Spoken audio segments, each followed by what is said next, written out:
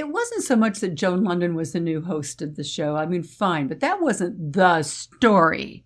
Mm-hmm. The story was that a woman with a brand new baby was being allowed to bring this child to work so that she could accommodate breastfeeding the baby and being on national television.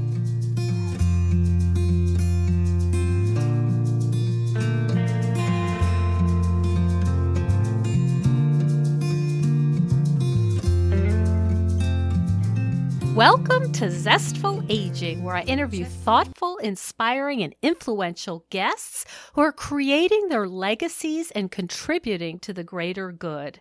I'm your host, Nicole Christina, psychotherapist and fellow Zestful Ager, and this podcast is my way of bringing some light into the world, which is feeling pretty dark and broken right now. Our music is courtesy of Judy Banker, a previous guest on Zestful Aging, and Judy is also an eating disorder treatment specialist who supervised me in Ann Arbor in the early 90s. And little did I know that 20 years later, we would collaborate on a very different kind of project. Find out more about Judy's music on judybanker.com. I know that everyone is feeling really stressed and anxious right now. We're all unsettled and feel out of control. So I created a free download for you for maintaining mental health based on my 30 years as a psychotherapist. Just go to zestfulaging.com and it is all yours. It was so fun talking to Joan Lunden, a woman who's had such a positive influence on so many people for so long. There were so many topics, though, that I knew I wouldn't get to, but I wanted to talk to her about what it was like caring for her newborn on the set of Good Morning America and how she was able to pull that off. It seems like that would be nearly impossible. I also wanted to talk to her about the ageism that was certainly going on when she was a host. That's something that's very important to me and something that, of course, we cover a lot on the podcast.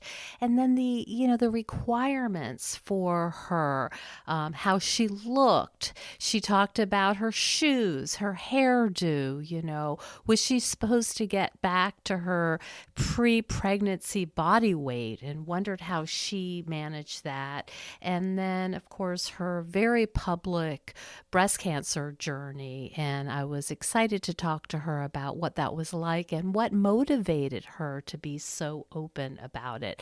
But then, of course, there were other things I wanted to talk about. Her 2 sets of twins and how she's become such an advocate for women and health. So there was a lot to think about, a lot to choose from, and it was just so much fun to have so many things to choose from, to pick from, and to explore with her.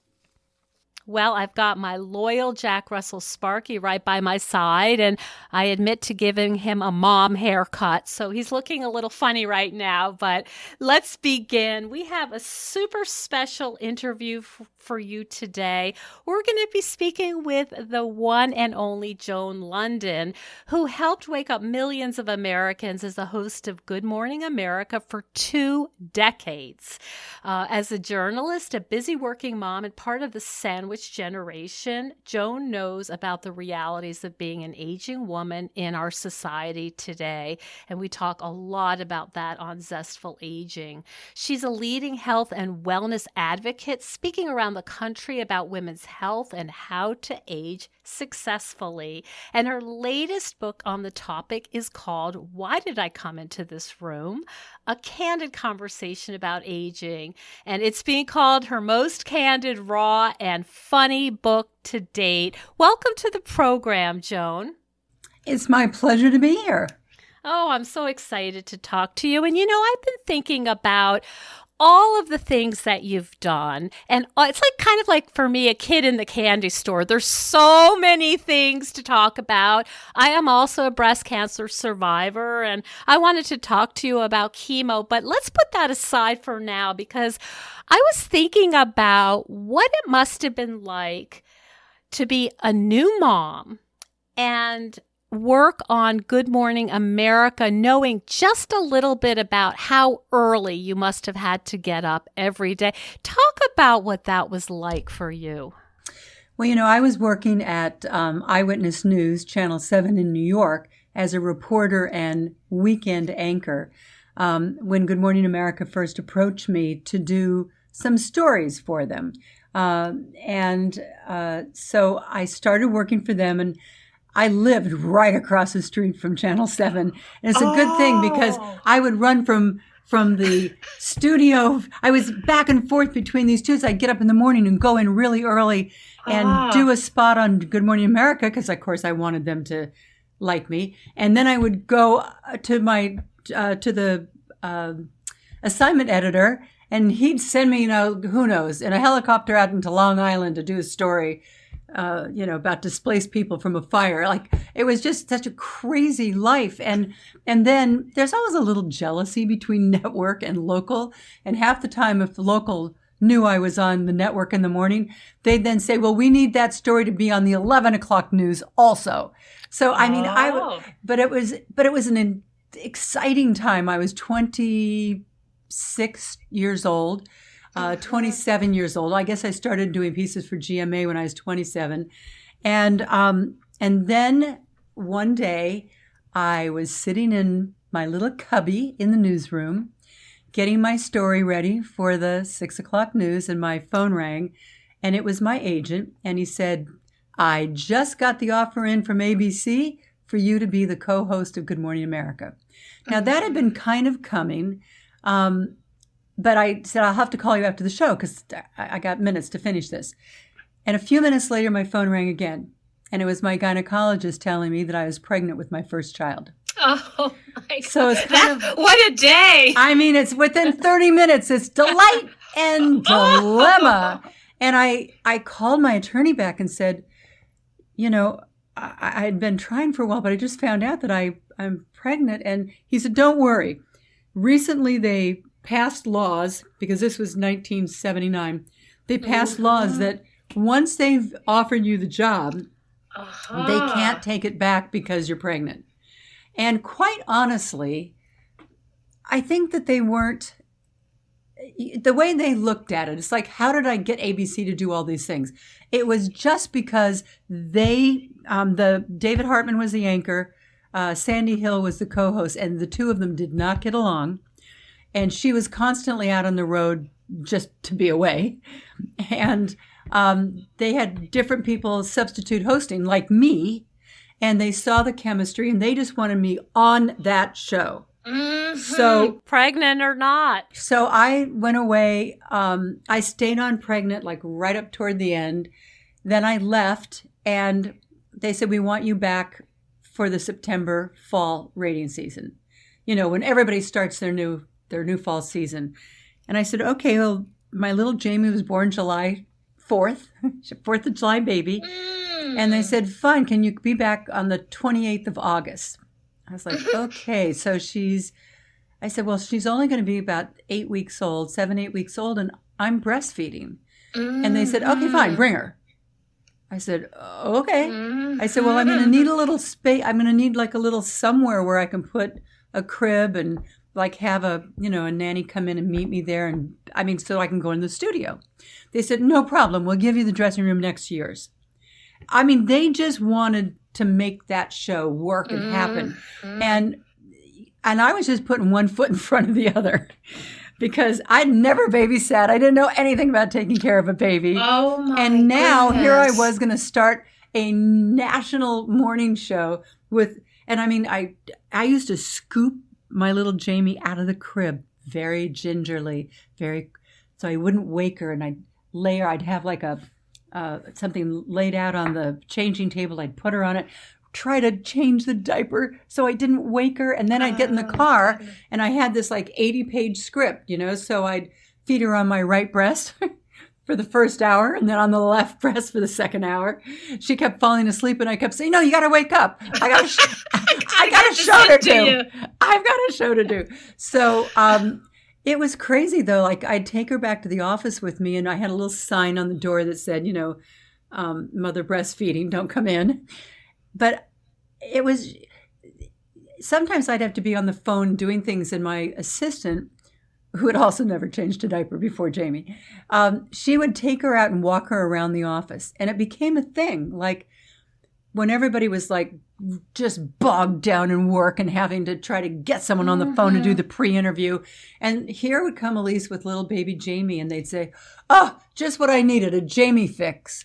Oh my goodness. So you changed the culture. I really did. Of that show. And in 1979, it was so different than it was today. Unheard of. I'll give you one little story. My first day, they scheduled a press conference after the show. So they said, when the show ends, we're going to come in, we're going to put all these chairs, we're going to have a buffet set up back in the back, we're going to invite the press to come in. And they all came in, and David Hartman and I sat up front. Now, before, the head of PR and a few of the vice presidents took me aside and said, "Listen, don't talk about the fact that your baby is upstairs. They won't think that you're going to be capable. They won't think that you're going to have your mind on the job. Just don't say anything about the baby." Mm-hmm. So now David does his little introduction of me. I do my little hellos, and I open it up for questions. Time Magazine, first question, stands up. "We understand you brought your baby to work. How did ABC accommodate that?" And I'm sitting there like, what do I do? I can't not answer Time Magazine. And I kind of look in the back of the room where all the executives are sitting, and they're kind of like with their hands in there. Okay. So, I talked to them. Well, I got it put in my contract that I could bring my daughter to work because I'm breastfeeding. This is at a time where I don't know if you could say breastfeeding on television. And they said, "Well, what if you have to go on the road?" Well, I've got it in my contract that if I go on the road, the baby can go with me as long as she's breastfeeding. And now, Newsweek magazine, next guy up. Tell us, are these written into your contract at ABC? Like all they cared about, it wasn't so much that Joan Lunden was the new host of the show. I mean, fine, but that wasn't the story. Mm-hmm. The story was that a woman with a brand new baby was being allowed to bring this child to work so that she could accommodate breastfeeding the baby and being on national television. And that's incredible. And about 8 minutes into the interview, the head of the PR department, a guy named John Goodman, I'm still good friends with him, but the guy who had told me, "Don't mention the baby," all of a sudden I see him come in the door of the studio, and he's got Jamie in his arms. My little baby Jamie. And he's looking at me, and he's pointing to Jamie, and he's pointing at me. And he starts walking up the center aisle, and he hands me Jamie. And I'm telling you, Nicole, the picture on the covers of every magazine, whether it was Ladies' Home Journal or Time or Newsweek, every picture was me with Jamie in my arms. Because that was the story. Do you think they started seeing this as an opportunity for them, a PR opportunity to say, "Look how progressive we are," or that wasn't really a thing in 1979? No, I think when they started seeing that my office was deluged with requests for interviews, Ladies' Home Journal, Good Housekeeping, Red Book, every magazine wanted their interview. I was on the cover of one of those magazines every few months, and all of the interviews were about that. And when they started seeing the mail come in from the general public, because remember, no emails back then. People wrote letters, and they started to get it. And they started to see that there was an incredible ability for the public to relate to me. What impact did that have on you? I mean, you were a young woman. What impact did it have on you starting right out of the gate as a culture changer? Well, to be very honest, I don't know if I thought of myself as that at the time. I never considered myself like, burning my bra and all the women on campuses during the 60s and 70s. I was just living my life. And putting one foot in front of the other, and I don't think I actually saw it as that. Even though I was being interviewed like every constantly being interviewed by everyone. Everyone wanted to talk about that story. And so, I started to see it after a while, but it's really only in retrospect and hearing from people today that I fully came to understand how that chapter of my life and that chapter of AB's of time for the public, that had an amazing ripple effect all throughout corporate culture in America. I used to get letters and people would say, thank you for showing my boss or my husband that as your belly gets bigger, your brain does not get smaller. Oh, my goodness. That's right.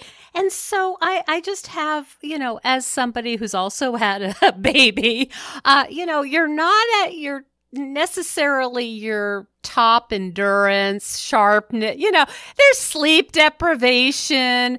Sometimes lactation doesn't go exactly as planned. It's a kind of a crapshoot, right? As a first-time mom, how did you physically and emotionally do these two huge jobs at the same time? I sometimes look back on it and think, well, that's not possible. And then I think, wait a minute. It obviously was because I did it. I learned right away that when you breastfeed at night, you sweat, which means that every single morning you have to wash your hair again. And then that's not something that's sort of, widely known, but good. Okay. And I wake up at 3. I used to wake up at 3:30 in the morning. Oh, goodness. And I would put everything out. I would make the baby bag completely ready, and I would put my satchel for my stuff together, and I would put my clothes out literally in order, like bra and underpants on the top, right down to the shoes. I would put the same for Jamie because there could be no decision making in the morning. I did it all at night. And then I can tell you this one story.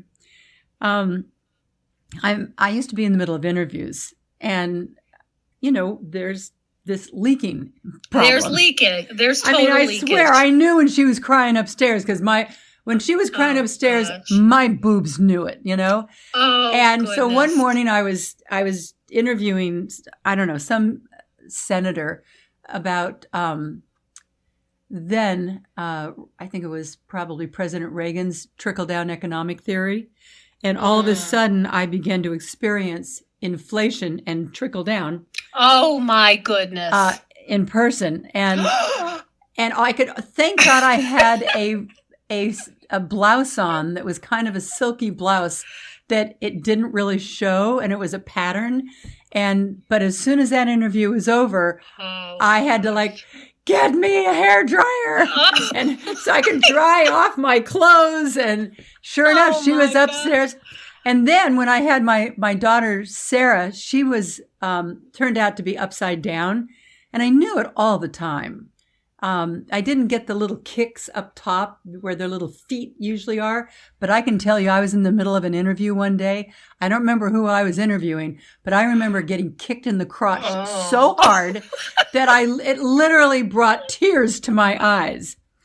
But, it was quite, I think back on it, I almost think how the hell did I do that?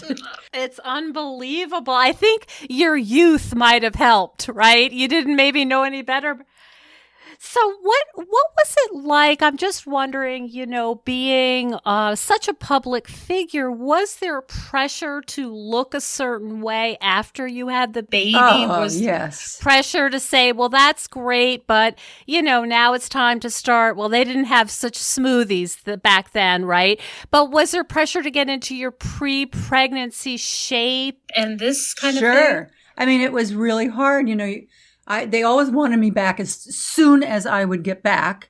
And so you come back, before you really should.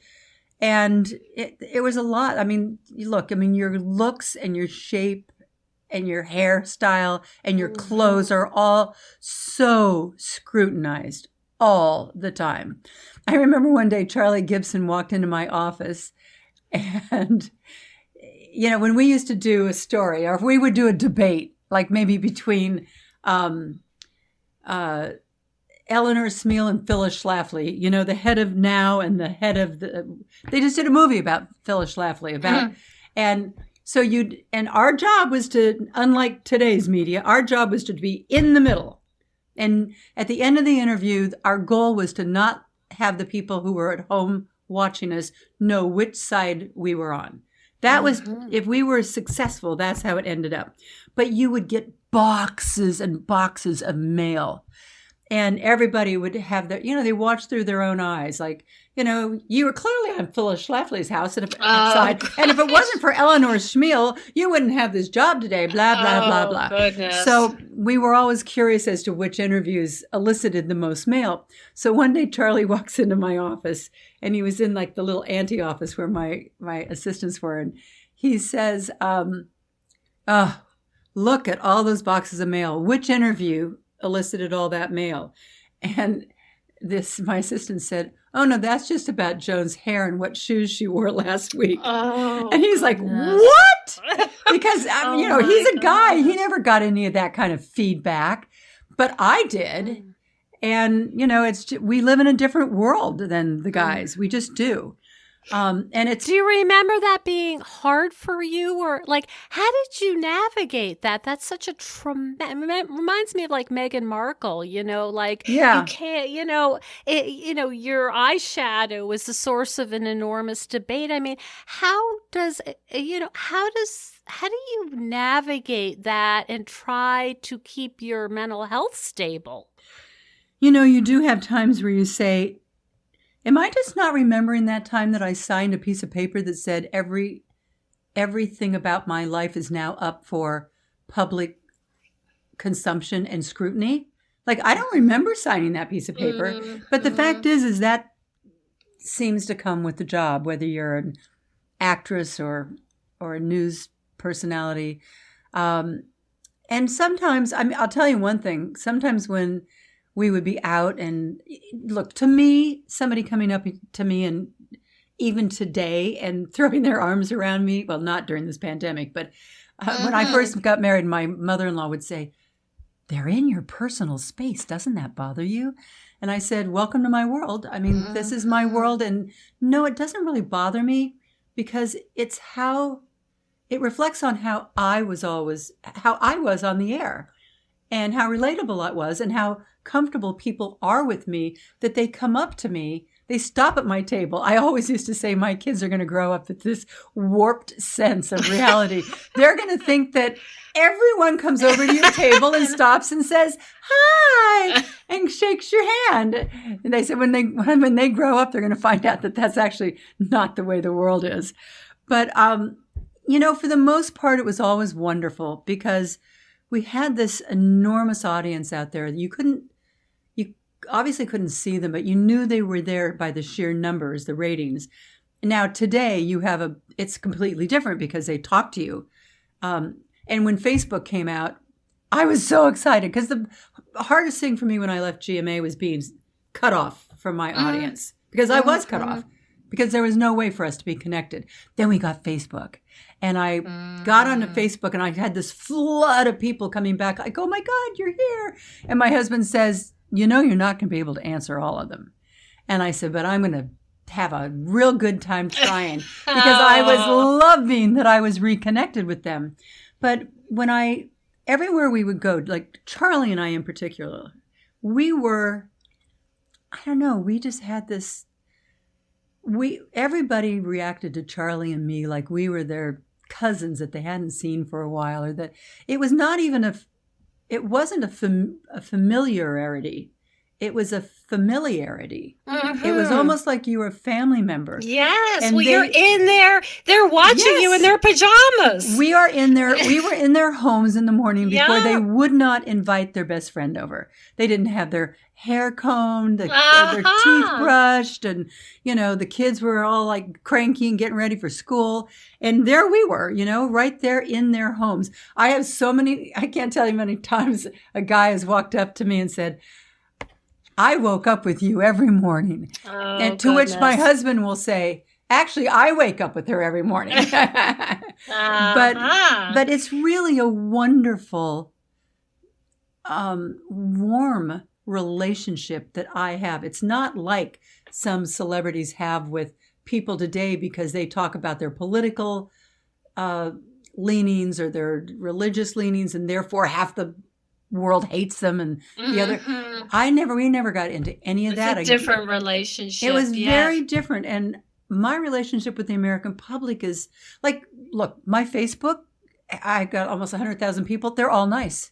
Nobody ever leaves me a nasty note. And believe me, if somebody does, like one day some guy said, I don't like the way you're wearing your hair. I think it makes you look older. Like 20 women jumped down his throat. Like, that's great. Your protector. My protector's like, what's wrong with you? She just went through chemo, for God's sakes. Oh, my goodness. Hello, Zesties. I want to tell you about one of my all-time favorite exercise and stress reduction tools, which I am really relying on during this quarantine. But I've sung its praises for years. The benefits are seemingly endless. It's great for toning and strengthening muscles. It improves your lymph system, your metabolism. It helps with joint pain and balance. And it's even used by NASA astronauts because it's such an efficient way to exercise. And if you're older or you're worried about your balance, you can order a stabilizer bar to hang on to. I'm talking about my Needak Rebounder mini trampoline. I put on my music and I have my own dance party. Because for me, exercise needs to be fun and invigorating. Otherwise, I don't want to do it. Now is not the time for the philosophy of no pain, no gain, because we're in enough pain. This is a way to feel good and energized and have fun. It really does help mood as well. And I like that Needak is made in the USA and it is really solid. I've had mine for 15 years and it's still in great shape. The Needak Rebounder will help us get through this quarantine in better shape mentally and physically. And there's also a model that folds up if space is an issue. One of my clients puts it on her driveway and uses it while she's watching her kids during the quarantine. Anyway, I can't recommend Needak Rebounders enough. They are a worthwhile investment in your health and overall well-being, especially now.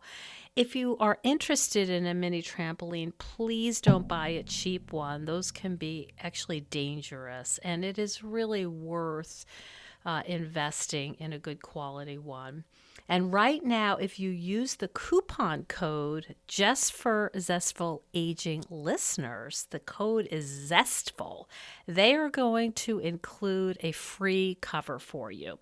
So go to Needak.com. It's NEEDAK.com. And if you have any questions, you can contact me at zestfulaging.com.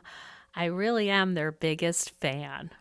We're talking about the pressures to look a certain way, to, dress a certain way, all of these things, the ideal, right? And I saw that you had a talk with Oprah and you talked about actually, there was a changing of the guard. Oh, yeah. At Good Morning America, and that, if I understand correctly, it had to do that you were aging out. Yeah. And I really think that if there hadn't been one guy who I personally think really wanted to divorce his wife, but that was too expensive. So instead he got a new young co-host and he was in charge. And he was convinced that the audience wanted younger, hipper people. And the idea was not just to get rid of me. It was to get rid of both me and Charlie. And they got rid of both of us. They got rid of me first and then Charlie. And they brought in literally a 29-year-old lookalike of me. I don't know if you remember her. I'm trying to remember her name. I don't even remember her name. I don't remember her name.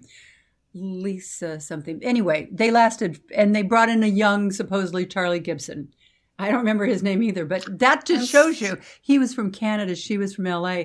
They lasted 6 months, and the ratings dropped by 4 million within the first couple weeks. Wow. Are you following the lawsuit? I'm sure it's on hold now, of the 5 women on New York 1 in New York City. Okay, so basically what happened is 2 of them are Emmy Award winners. They've both, all of them have put on extensive journalism time, won awards, love them. They're like New York City's hometown cable station. I actually interviewed them, and the station got sold, and they got their airtime drastically decreased, and they brought on these 20-some-year-old women, and they're taking it to court as a gender equity case, and if they win, it will be the first case of its kind. I guess I can't retroactively go back and complain. That's right. That's right. You know what? We all I played a part in it too. I'd gone through a divorce, which is very public, and then 5 years later, I finally met my now husband, and you expend energy, falling in love and dating someone new and kind of reconstructing and redesigning this new life and getting married and the whole thing. And I think I was probably a little burnt out also at that time. But if I'd been a man, I would have been staying after that show and going in the afternoon, like post-mortem meeting in the corner office. And I think it's a mistake sometimes that women make. I wasn't going in those meetings. I was coming back to my office, doing all the big interviews I had to do, getting briefed on tomorrow's interviews, and then going home to be with my kids and making sure Charlie didn't have to do that. His wife did that. And so I think if I had been going in those meetings and speaking up for myself and tooting my own horn and giving my ideas, it probably would have gone a different way. So, we play, and I always say to women when I'm doing, success speeches, don't hide out in your office or your cubby, because if you do, nobody will see you, and you won't be in their minds the next time a great assignment comes along or a promotion comes along. If you aren't out there talking and being part of, giving ideas, because we have a tendency to do that where men are just raised differently. They come from the locker room and from a sports field where they had to knock 3 guys out of the way to get to the end, to get to the other end of the field. It's just a different upbringing. It certainly is. Certainly is. Let me ask you about your breast cancer. And I'm curious about it because we talked earlier about you being so out in the open and so warmly received and loved by America.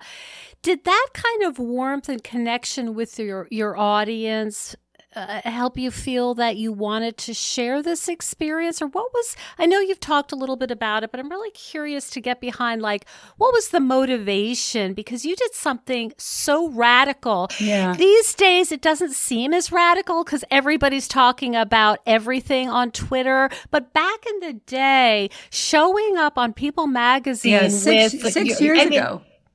Yeah. It was, and you're right, though. Even just 6 years ago, things were really different. But I'm going to tell you what I think my real inspiration was for that. To be very honest, I was worried about, first of all, I was worried about being outed. I thought I want to just put a pair of sunglasses on and a hat and sneak in and out. Then I realized that's just not going to happen. You can't do that when you're a public person. So, and then I also was told I was going to have a year-long aggressive chemo. So I realized it was completely different. And about 24 hours in, I was going to bed the next night, and I was thinking, you know what, Joan? You shared practically everything, every personal thing about your life since you started on this show, your babies, your pregnancies, your marriages, your divorce, your kids. I mean, just every chapter. And here is a chapter where you could really help a lot of people. Not only that, my dad was a cancer surgeon, and I always thought I would be a doctor when I grew up. It was only going to work in a hospital, the summer before going away to college that made me understand that scalpels and shots were not going to be part of my future life. So I majored in psychology. But here was this opportunity, unusual as that may seem. It was an opportunity dropped into my lap where I could take that baton from my dad and I could walk forward and I could carry on his legacy and go out there. I could learn as much as I could learn and go out there and disseminate this information, inspire and motivate women to get their mammograms, to know whether they also needed an ancillary test, to understand that they do need to do their self-exams, all these things. And I mean, once I had that thought process, my entire frame of mind changed. My entire focus changed. And instead of being a victim of this, I became like less of a patient and more of an advocate. I see. I became a thriver. And yes, I can see that. And I would guess, just sort of thinking about it and sort of knowing what the cancer journey's like, it might have also been really helpful for you to focus on that rather than, it's really hard to describe what it feels like to have chemo because it's so awful. And it sounds like you did this really beautiful job of like, how can I make this as good as it could possibly be? Yeah, you're absolutely right. And, I remember people telling me that you go into cancer, one person, you come out another. And I think that's true. I think you come out of it way more appreciative of everything in life, from the sunrise to the sunset and everything in between. And I also became much more educated about my health and my body, because when you start putting chemo in your body, I mean, I couldn't read enough books one after another. I wanted to understand cell growth. I wanted to understand what certain things that I ate, what kind of an impact that they would have on a cancer tumor.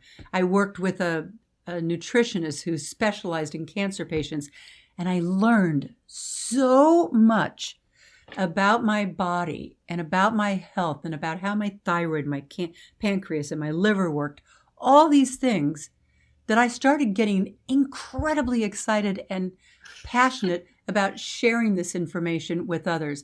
And I'll be honest, I'd been working on a book for a few years, and the title had been Live Younger Longer.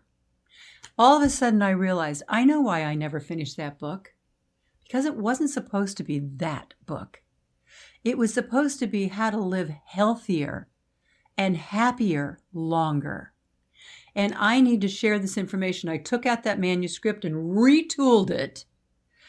And I just became super excited about helping other women understand how their bodies work and how our bodies change and why they change and what we can do about it. And so, I mean, interestingly, my cancer diagnosis changed the trajectory of my life in a lot of really important ways. Mm-hmm. Mm-hmm. I was thinking about what you have overcome and, in terms of just even as a young teenager losing your dad. Yeah. And there's been a lot of challenges, some of which we don't maybe even know about, but I'm thinking about the cancer. I'm thinking about, there's been several profound traumatic experiences, and you are so resilient.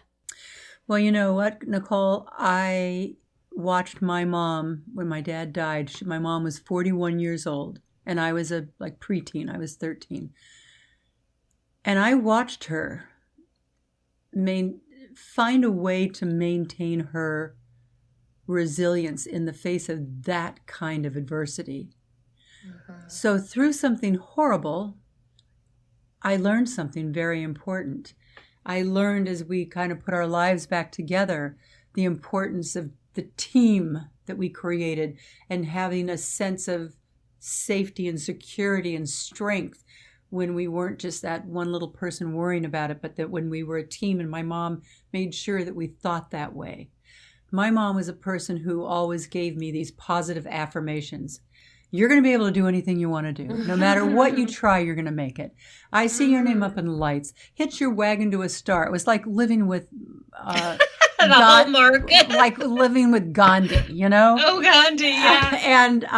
But that made a big impact on me. I mean, each thing I've gone through, you know, even divorce, as horrible as it was going through it in the midst of the public eye, I learned things from it. You know, I learned how to decide that I wasn't going to be mad anymore, that wasn't going to serve me, and that was a decision I made one day when I got a call from my ex-husband, which always ended up in a fight.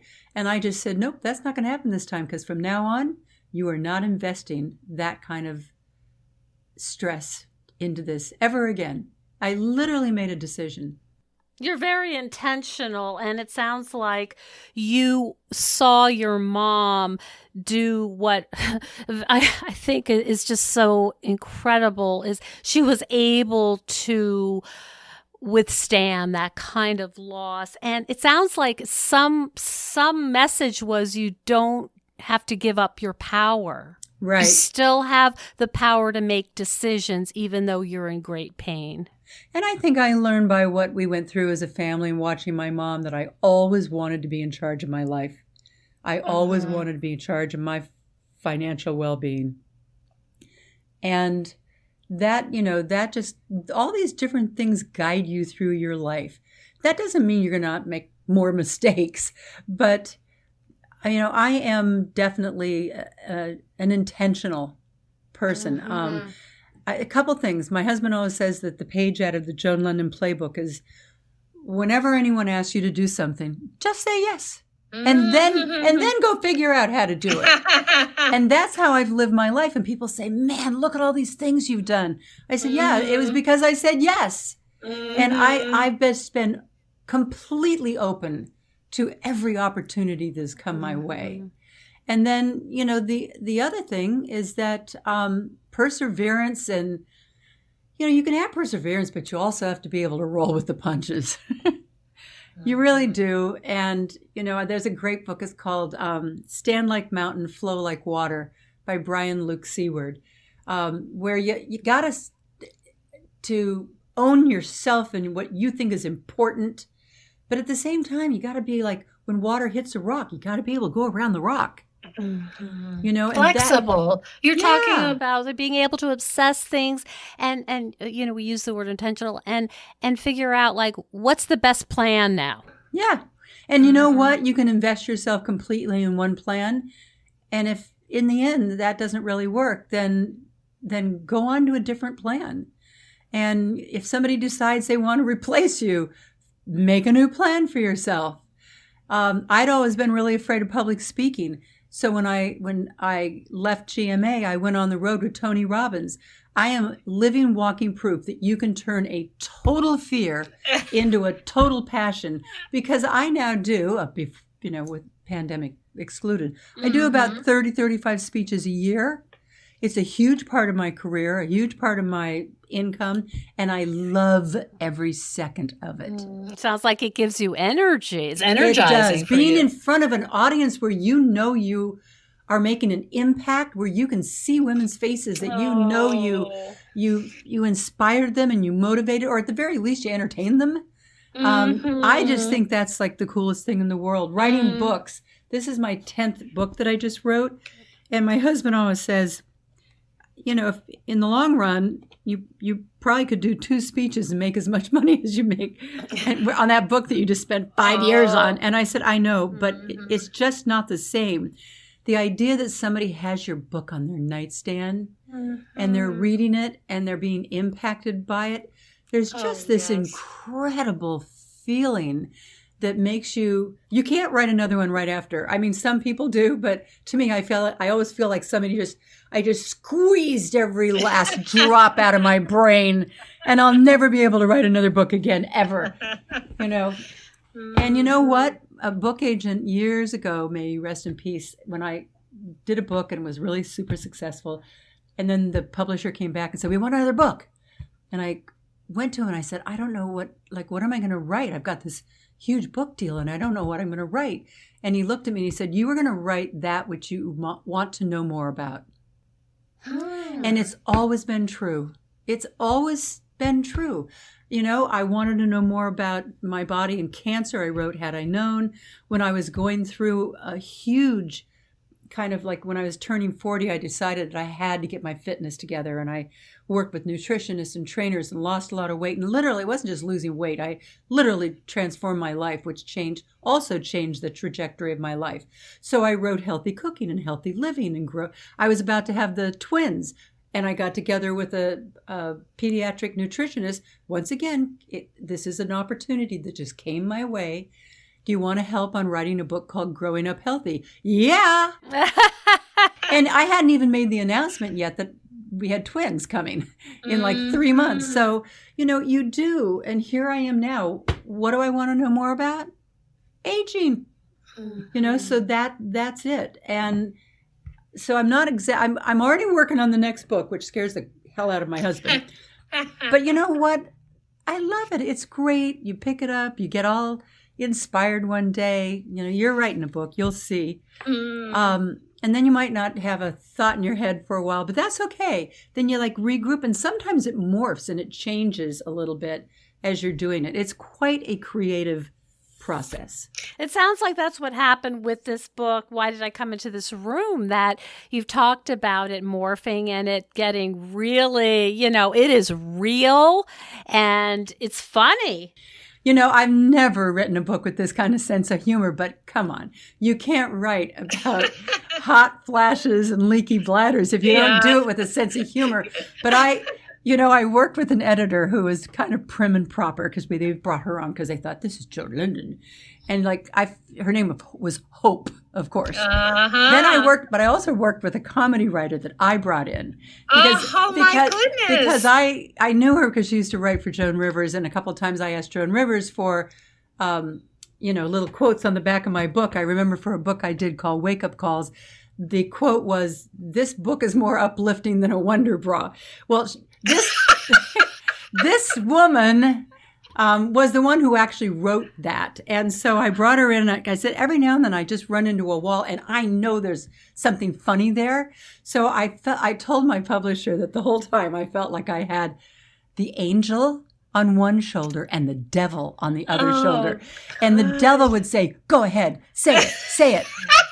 Who cares what people think? Stop you, right? Just say it. And then I would have the angel over here saying, you can't say that. You're Joan Lunden. And all I say is you have to get the book and read it to know who won most of the time. Oh, that's so funny. And it's so interesting because aging enables us to be more of ourselves and not as self-conscious. So I can see there was this parallel process happening for you. Hell yeah. Yeah. Go ahead, say it. What's it going to matter at this point? What are they going to do? Fire me? Oh my goodness. So lovely. Joan, what is the legacy that you would like to leave? The legacy is to always remain classy. The last words of my book are, not to give it away, but if that little dash, that wonderful poem about the dash, the dash between the day you were born and the day you die, what does that mean? And what are the words below that? And I said, mine will be classy, sassy, and a bit badassy. Oh, perfect. How perfect. So lovely. So zestful. Absolutely. How's that for a zestful ager? That's a zestful. You get the award for the zestful ager. My goodness.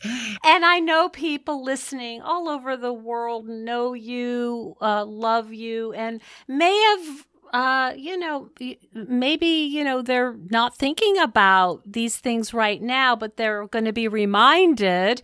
Where can they find you? Where's the best place to learn about what you're doing and all the wonderful advocacy you're doing for women? Well, I do have my website, joanlunden.com. Okay. Of course, it's all about healthy living. And it has all the different projects I work on. They can find my new book, Why Did I Come Into This Room, on Amazon.com, Barnes & Noble, Simon & Schuster, everywhere.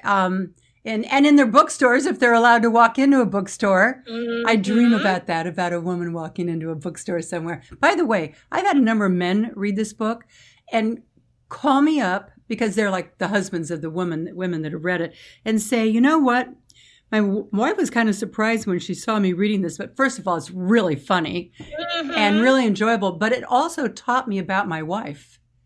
And I think I look at her in a whole different way. My daughters, who are in their 30s, my older daughters, they said, Mom, this is like a playbook. Like, I know you kind of wrote it for women over 40, but for a young woman in her 20s or 30s, besides it just being fun and funny, it's like a playbook. It's like knowing what your mom is going through and knowing what to expect as you go through the decades. So I hope it is a playbook out there for a lot of people, but mostly I hope they just enjoy my humor. Oh my goodness. And all the stories that my husband said, you can't tell that story. Yeah, you've got a little rebel in you, I think. I'm hearing this rebel come out. Yep. That is so great. Well, I so appreciate you sharing yourself so honestly and openly with us and your audience and telling us the behind the scenes, stories. So fun to hear, and wish you the best of luck with all your advocacy. I saw that you're really fighting for family and medical paid leave in act. Washington and before Congress and all that good stuff. Well, this has been great. I've enjoyed it. Thank you, Nicole. Oh, it was my pleasure, Joan. Good luck on the book, and we're going to be keeping a close eye on your next projects. You got it. Bye-bye. Bye. Well, it's going to be a fun interview when your guests start talking about boobs.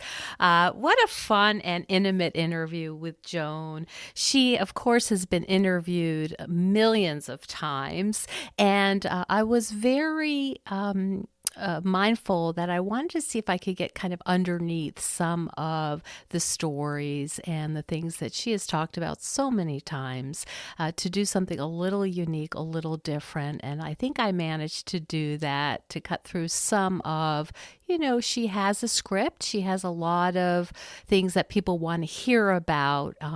And I just wanted to see if I could get a little bit around that and have her talk in a way that was more perhaps spontaneous or vulnerable.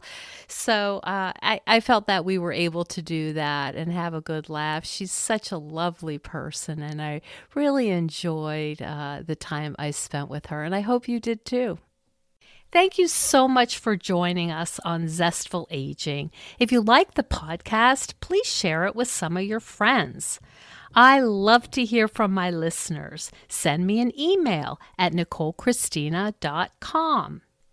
It's no secret that everyone's feeling pretty restless and unsettled right now.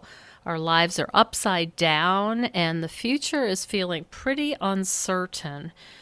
But if you're anything like me, organizing my stuff can help me feel a little calmer. It's something I can do to help me feel a little more in control and in charge of my own life. If you think decluttering could help you feel better and you could use a little assistance with that, check out the online course I've developed with professional organizer and designer Carrie Luderin. It's called Too Much Stuff. And Too Much Stuff is different from other courses or articles or guidance you may have used up. We give you clear steps to deal with the clutter and the tools to help you face the overwhelming feelings and the emotions that come up when we're going through our clutter. And a lot of those emotions are just feeling anxious or guilty or just basically flooded with a lot of different confusing feelings. The course is really practical. It's realistic. The lessons are short and punchy, and they're really manageable. We're not trying to set you up for some long exploratory, super in-depth, burdensome experience. We want something really helpful for you right now. We all need help with our anxiety. So being surrounded by more calm and less chaos can really help. So now's a good time to clear out the clutter so we can focus on what's really important in our lives. So find out more at zestfulaging.com. You'll see more about this under the web courses tab. If you have any questions, just shoot me an email at zestfulaging@gmail.com. Thanks so much. And stay tuned next week for another interview with a fascinating and inspiring guest.